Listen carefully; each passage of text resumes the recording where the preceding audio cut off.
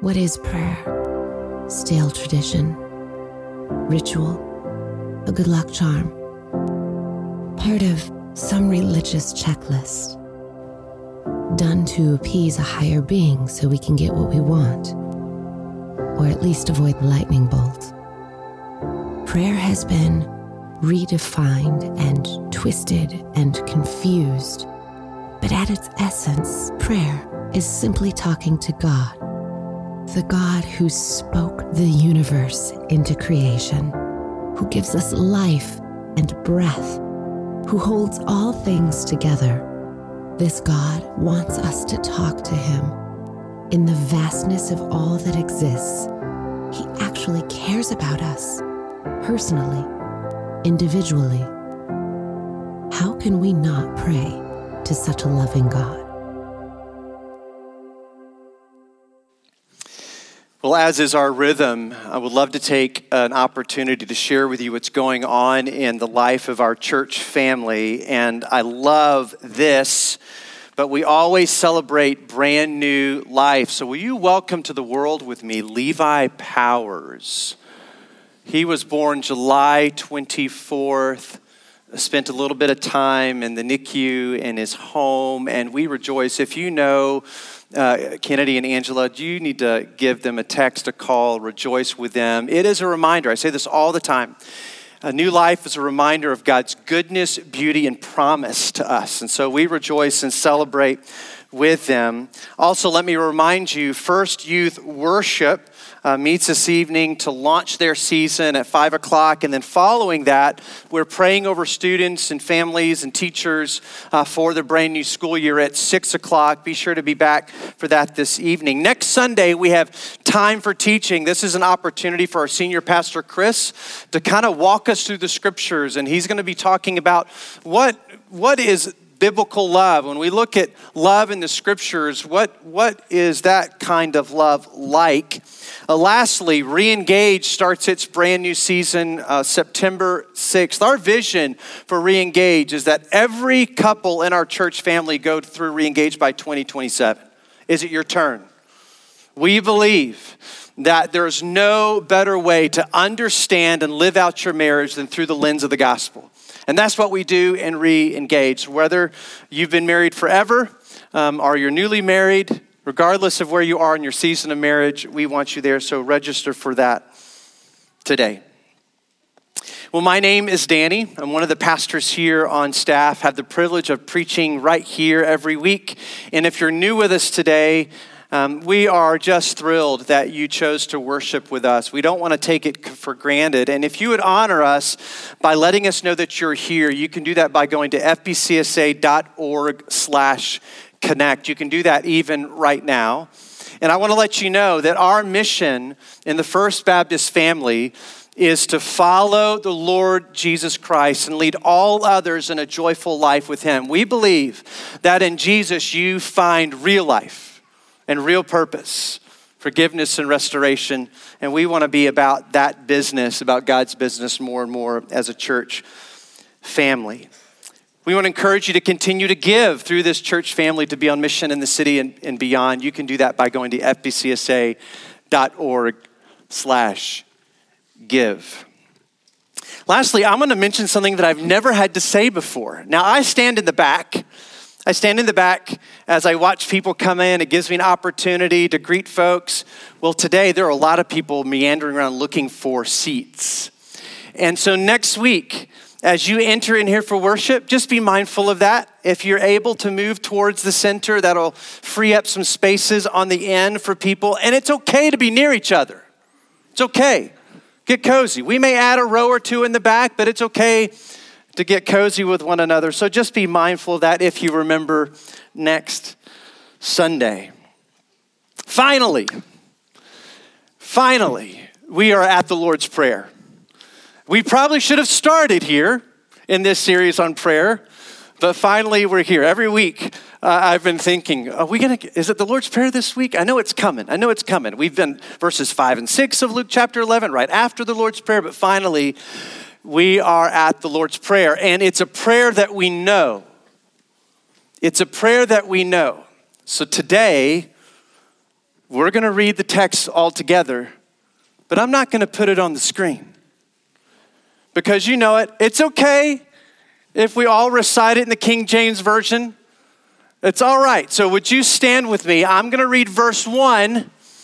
And then when we hit verse 2, you guys are going to recite the Lord's Prayer. Are we ready? So let me read verse 1, and then y'all will recite the rest. One day, Jesus was praying in a certain place. When he finished, one of his disciples said to him, "Lord, teach us to pray, just as John taught his disciples." He said to them, "When you pray, say, 'Father, who art in heaven, hallowed be your name. Thy kingdom come.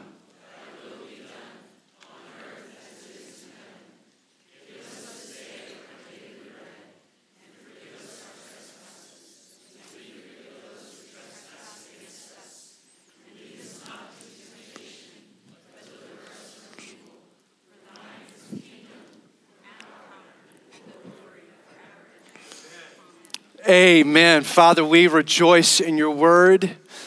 We're thankful that Jesus gave us this prayer that all of us know because it's been handed down to us.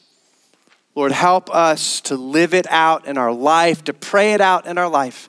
In Jesus' name we pray, and all God's people said, amen. You may be seated. It's pretty awesome that prayer's been handed down. And even those who aren't following Jesus, likely, whether they realize it or not, know portions of that prayer. Isn't that pretty incredible?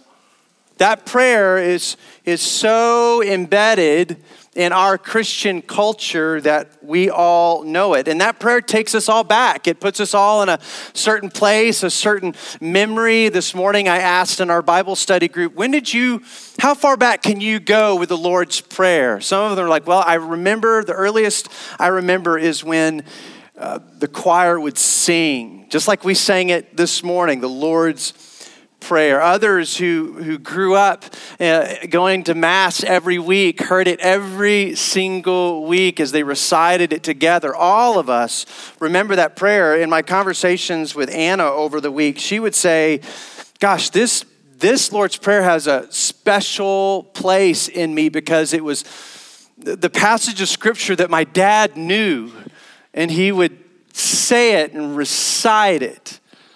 All of us, it takes us to a particular place. What I really got excited about this week as I was reading through this prayer on my own and really trying to, as God brought it to my memory, to pray it throughout my day. We took a stab at praying at it before dinner a few nights as a family. But one of the things that got me really excited is that the Lord's Prayer is this window into Jesus's life. It's no surprise that the disciples wanted to know what Jesus had to say about prayer. Prayer was a rhythm in the life of a practicing Jew. They had rhythms of prayer in the morning, the afternoon, and evening, but there was something different about their observations of Jesus' prayer. In fact, they just saw him praying right here in verse 1, and it triggered one of them to say, teach us how to do that. But they observed Jesus' rhythms. He would go off on his own to pray. He would pray spontaneously before an incredible event like the resurrection of Lazarus. They'd never really seen spontaneous prayer like that.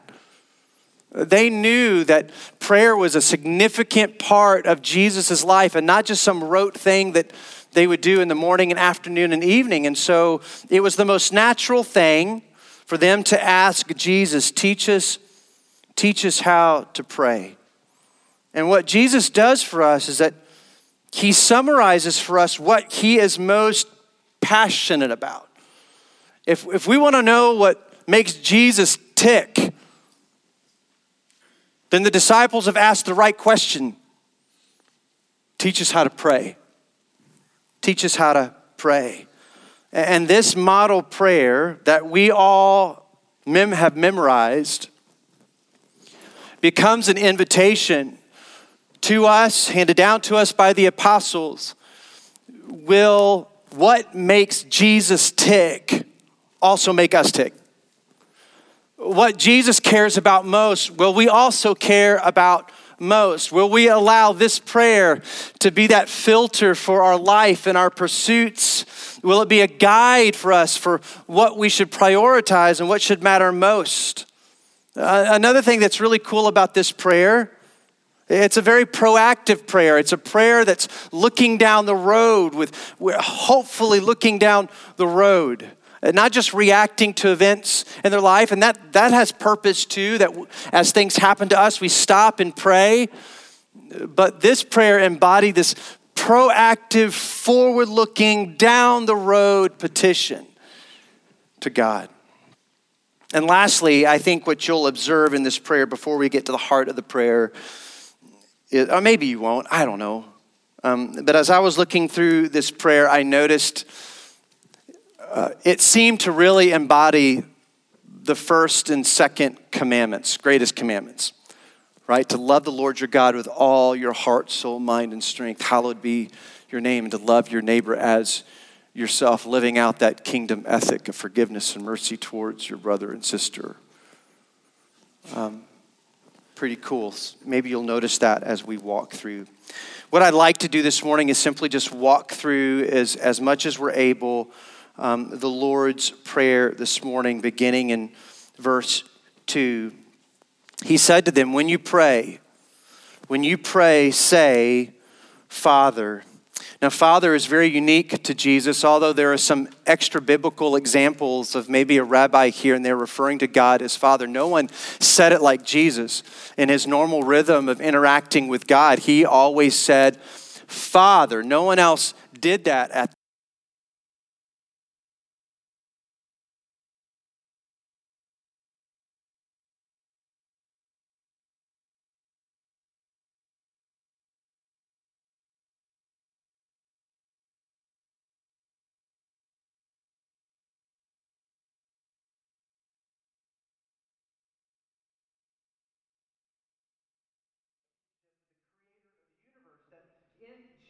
that we too become sons and daughters of God. You pray this way. You too get to pray, Father. And it was a very familiar word. It's like dad, right? He says, you're going to have that kind of relationship with God as well. You pray that well. Earl Ellis, a really well-known theologian, said this, that word suggests an intimate affection without cheap familiarity. Calling God Dad or Father recognizes who he is and the relationship we have with him without cheapening that relationship. If we move on, he says, Father, may your name be kept holy. Father, hallowed be your name. Now, this again gets us to the heart of Jesus. For Jesus, his Father's renown and reputation was center to his heart. More than anything, Jesus wanted people to see his Father the way he sees his Father. In his majesty and glory, his beauty and his truth, he wanted people to get a glimpse of the reality of who this God is. And in the world in which Jesus was now living and walking, had forgotten this God.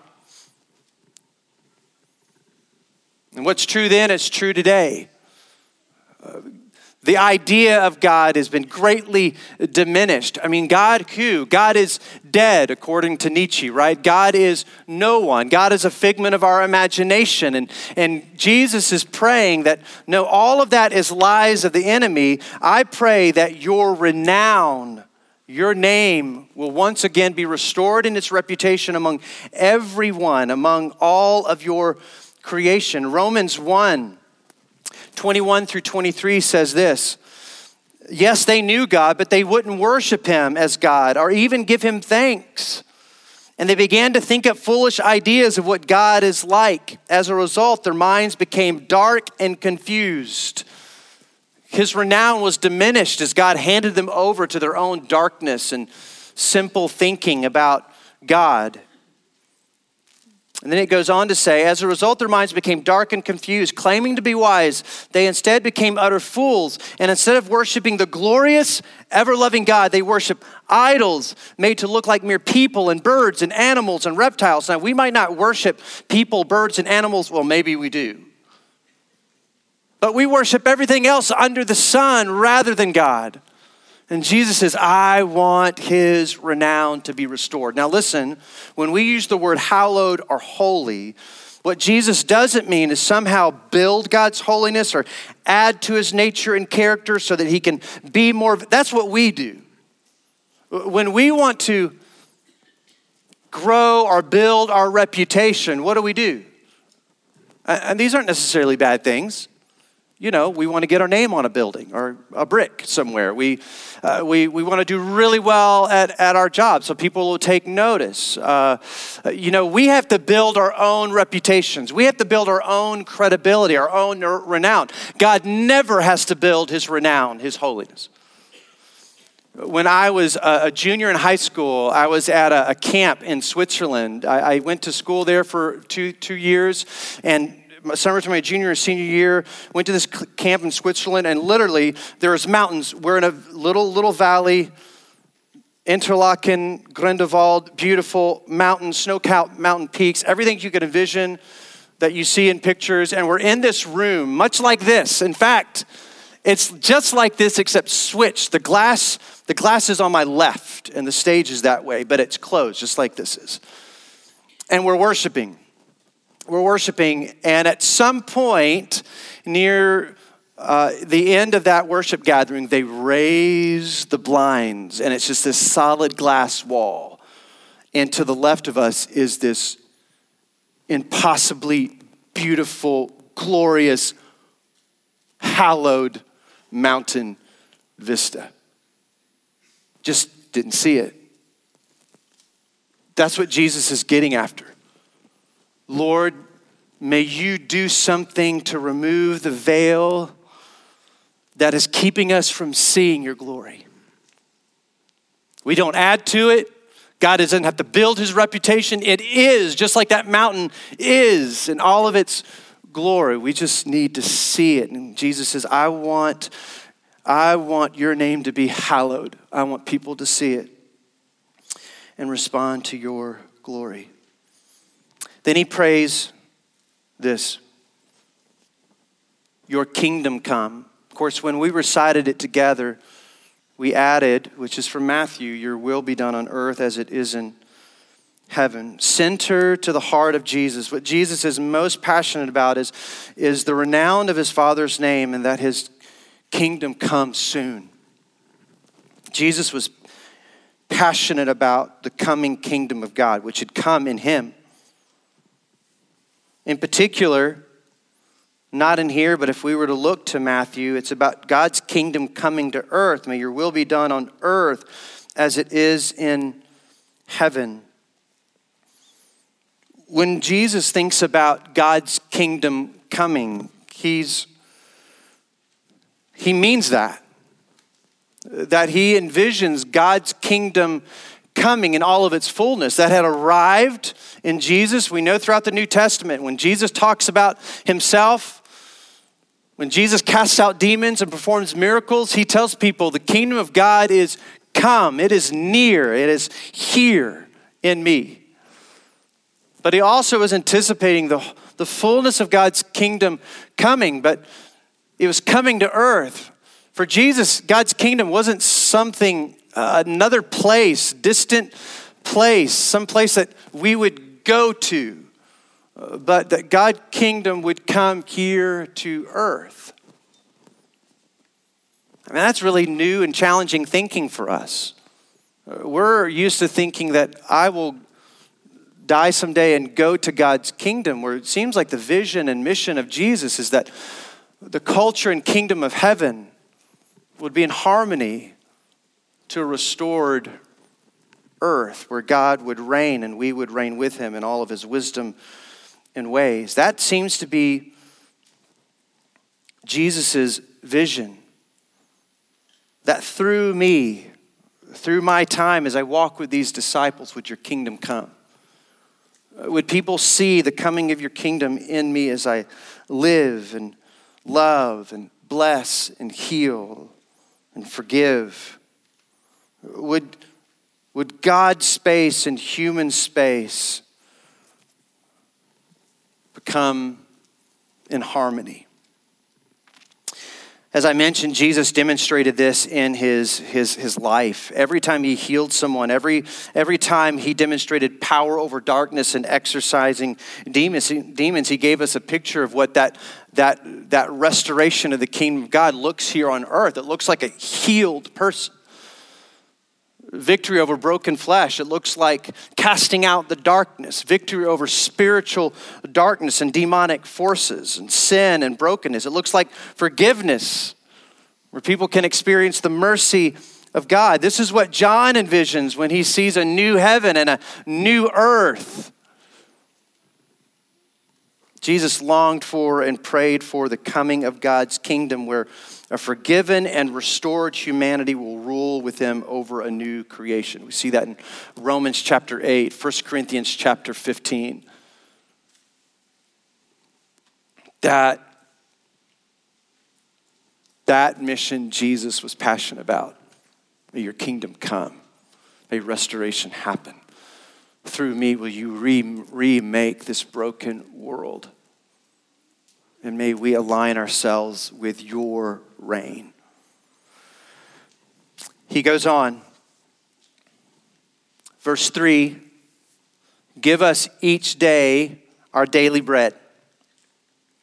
Essentially what Jesus is prompting us to ask, inviting us to ask, knowing that we are called to live for the coming kingdom of God, for the reality of God's kingdom in our life through the work of the Spirit of God. If we're living for God's kingdom, you're going to need resources to live for God's kingdom every single day. You're going to need what you need to live out that kingdom vision. And what Jesus is saying to us, that we come to God asking him for those needs. Give us what we need to live for your coming kingdom today. Just what I need today. This kind of praying is an awareness and dependence on the Father's daily generosity to aid us to live for his mission. Whether it's school, in the workplace, just getting up in the morning, Jesus is saying, ask God to give you what you need daily. It takes us back somewhere. You remember that the Israelites were in the desert for how many years? 40 years, and God met their need. How often? Daily. Could they keep more than they needed? No, they couldn't. They were dependent on the generosity of God every single day. Manna from heaven and quail. And so Jesus is reminding them, just like the Israelites in the desert who are on their journey to the promised land, just as we are on our journey to the fullness and consummation of God's kingdom, God will give you exactly what you need for today. Ask him for it. And that's both physical and spiritual. We're very physical beings. We need to eat. We need energy to function. But we also need the bread from heaven. In John chapter 6, in his conversation with Pharisees and others who were trying to figure out what he meant by the things that he said something startling to them. He says, listen, when Moses gave you bread from heaven, they all still died. But I am the bread of life. Jesus is forecasting in this model prayer that who you need most, the resource you need most to get you by each and every day is me. You've got to sink your teeth into me. That's what he means by John chapter 6 in those verses. That faith is sinking your teeth into me. And you need to do it every day. And I will be your bread of life. Not only that, but he says another need, a daily need, is forgiveness. He says, forgive us our sins. Goodness, we couldn't know the kingdom apart from the mercy and grace of God in the forgiveness of our sins. Our greatest need is kingdom mercy. To know forgiveness that we know was made possible or afforded to us because of what Jesus did on the cross. He paid the penalty of all of our sins so that we could know the mercy of God. And in this daily prayer, we regularly say, forgive me. I'm trusting in the mercy and grace through your Son. That's why Hebrews chapter 4 says we can go to him boldly. We don't have to question if mercy is coming tomorrow or on Wednesday. We know mercy is there because Jesus died and rose from the grave. Victory over sin and death, so that we can come with confidence and say, here it is, here's my sin, forgive me. Perhaps our greatest need. And then he transitions. Forgive us our sins, for we also forgive everyone who sins against us. What we know about Jesus and how he lived on this earth, he did insane stuff. He taught with authority. He healed people. He cast out demons, and he forgave people of their sins, which just baffled the Pharisees how he could do that. Of course, we know how he could do that. He was the Son of God who would go to the cross and rise from the grave. But his earthly ministry, he demonstrated a brand new kingdom ethic, not one of power and obtaining authority and putting people in their place and control. No, his new kingdom ethic was mercy, forgiveness, kindness, gentleness, the kingdom of God. Jesus turned everything on its head. He said, listen, if you want to be great and renowned, then you better be prepared to be last. Become a servant to everyone. Kingdom ethic. This prayer of, for we also forgive everyone who sins against us. Jesus is saying, will you ask daily that God moves you and empowers you, resources you to live out his ethic of mercy towards your neighbor? Love your neighbor as yourself.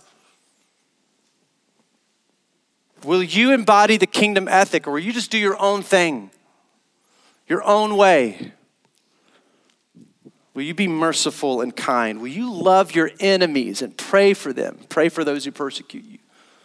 That's not the way the world functions, but if you are ambitious about God's kingdom, will you forgive people the way that I've forgiven you?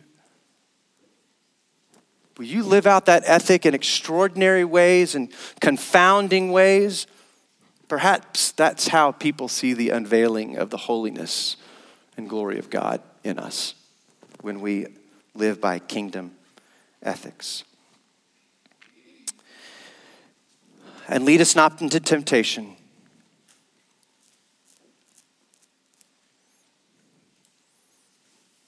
Jesus says, I want you to pray, Lord, keep me from just going about my own business and choosing the easier, more comfortable path.